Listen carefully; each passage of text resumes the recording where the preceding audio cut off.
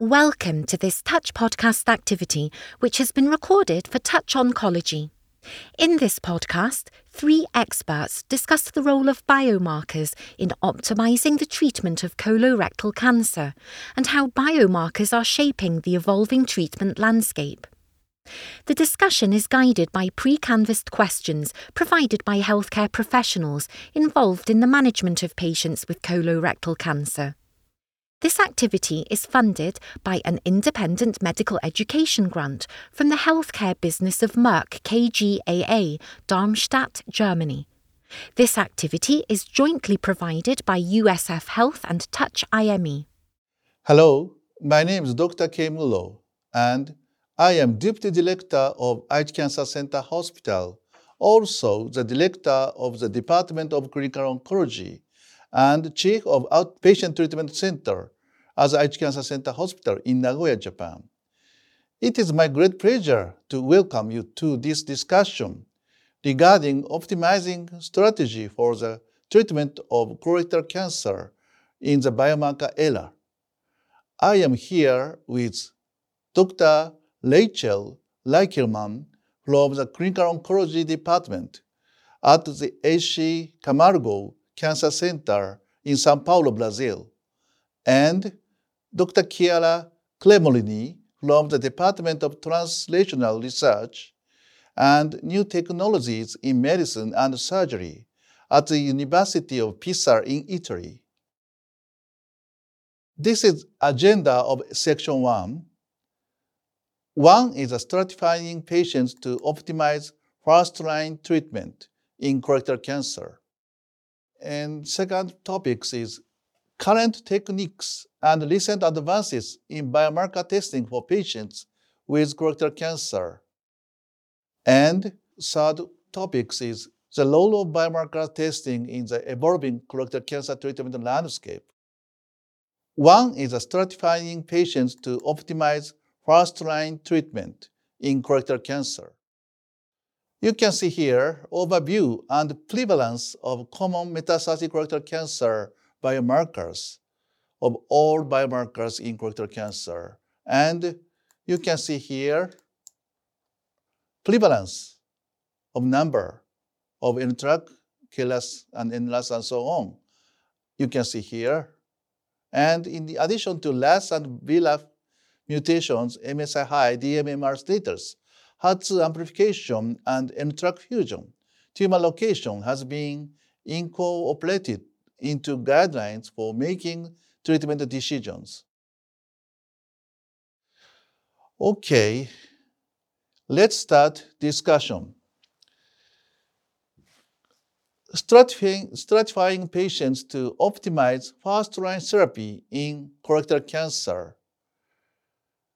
One question is do the key biomarkers for systemic therapy differ between left and right-sided tumors, and when should we start testing for them? Rachel or Chiara, please. Thank you, Dr. Muro.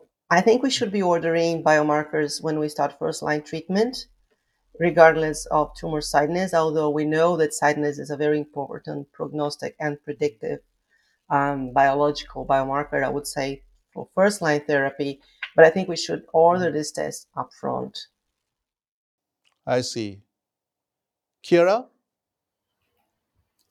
I definitely agree. I always want to have a RAS and BRAF mutational status and also microsatellite instability for all metastatic colorectal cancer patients when the metastatic disease is diagnosed independently of the site of origin of the primary tumor.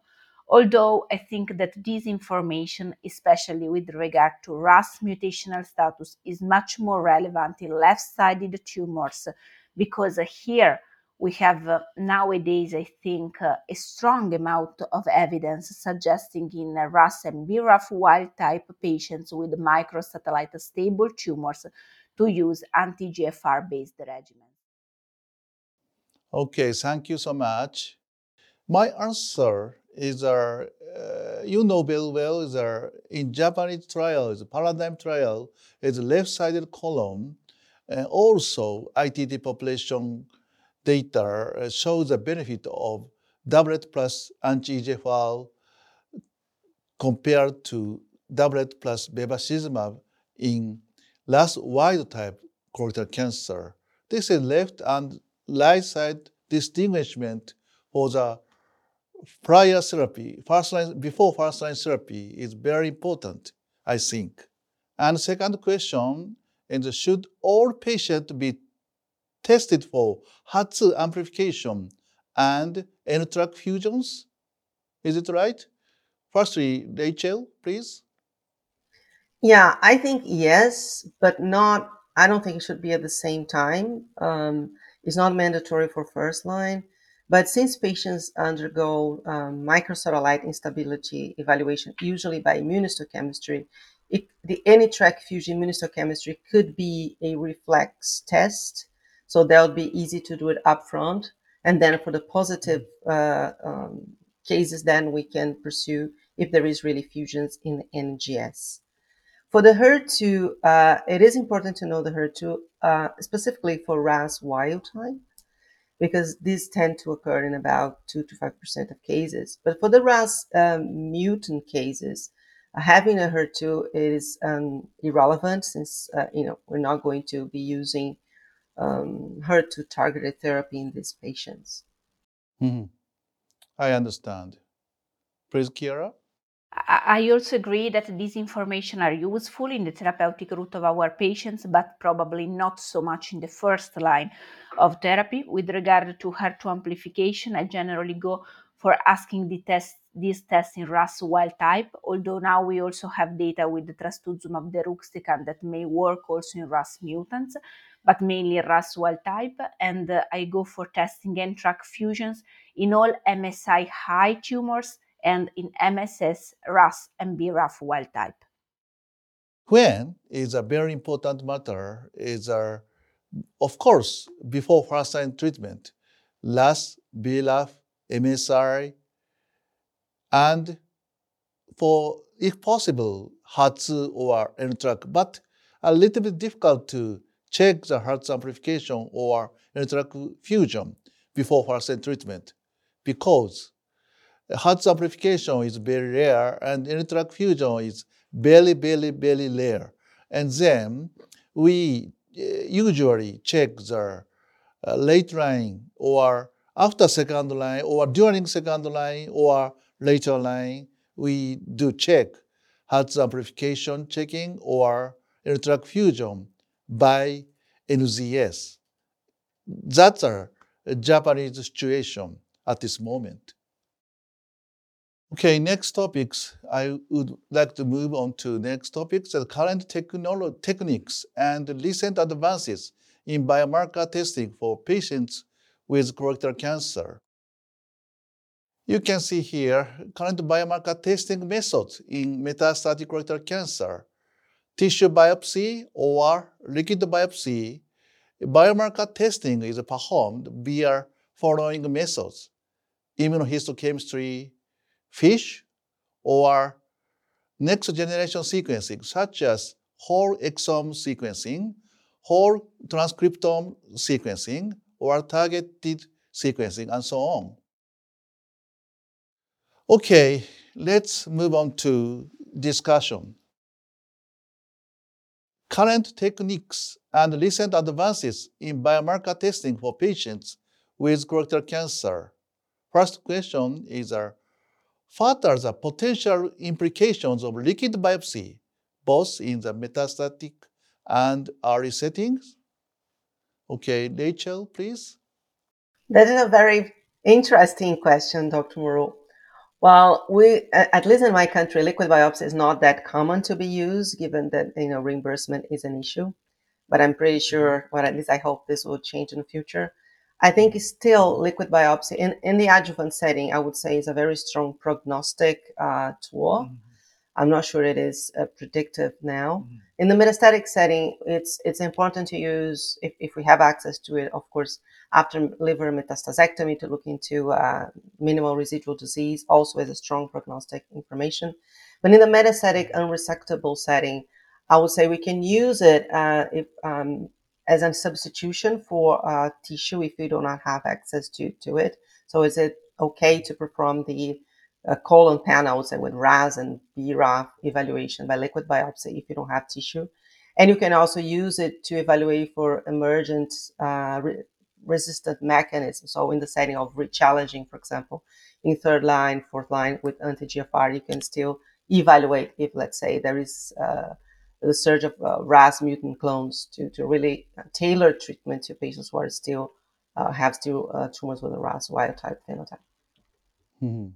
Thank you. Kiara?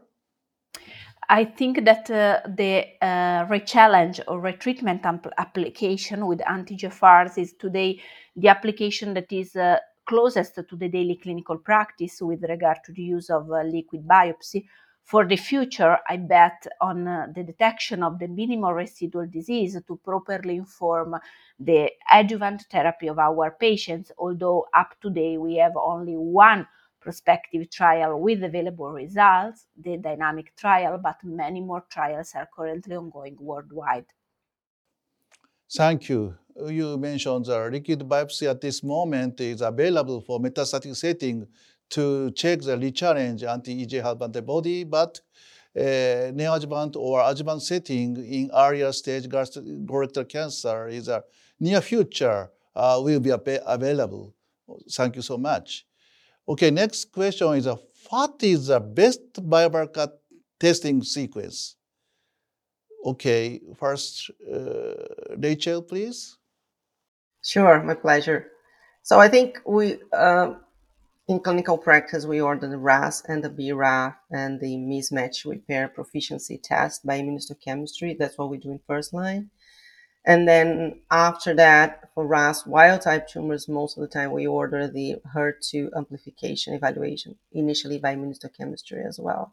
And the NTRK fusions can be tested as a reflect test with immunohistochemistry upfront, or as Chiara mentioned earlier, just for patients with MSI high, which is the chance of finding an NTRK fusion is higher. And then we can check for with liquid biopsy if that is available when we are planning to re-challenge a patient with an anti-GFR therapy. Okay, thank you. How about same question, Kiara, please? I totally agree with the Rachel interpretation. Okay, thank you. Last question is, will next generation sequence be the standard method in the future? What are the pros and cons? Okay, firstly, Rachel, please. I hope so. It is still quite expensive, and most of the things we need, the information we need, we can have it in a small NGS panel or large somatic panels like the BRAS and BRAF and HER2 amplification sometimes. But I think probably in the future, with more targeted therapies that are coming, we're probably going to need expanded panels. So I'm not sure if it's a short or near future, but I think it'll be the future. But for the pros and cons, I would say the pros is that the more information we have, of course, it's more interesting. But the cons is that many times we get information that are not useful at this point. Okay, Kiara, please. Actually, I think that today it highly depends on the volume of activity of each individual lab and how they are organized. The only cons I see in the application of an NGS technique is the cost. Otherwise, having clearly multiple testing at an individual time and having more information is of paramount importance, and hopefully in the next future it will be more and more crucial to inform our treatment choices. And it also helps with selecting patients for clinical trials if those are available. So that's another pro. Okay, I totally agree with your opinions. Okay, thank you so much.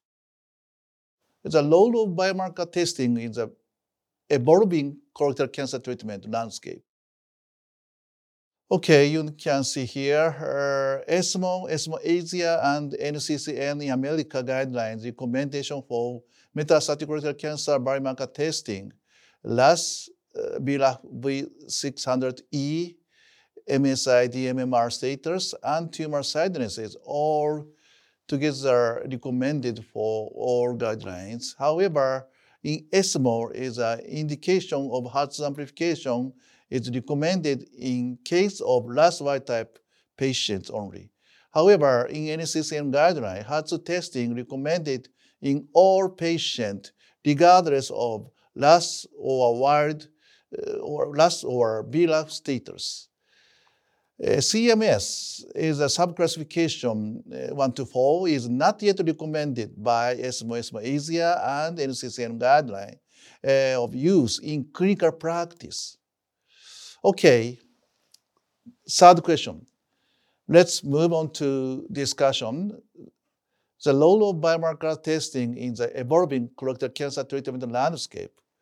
How do predictive biomarkers guide targeted therapy in metastatic colorectal cancer?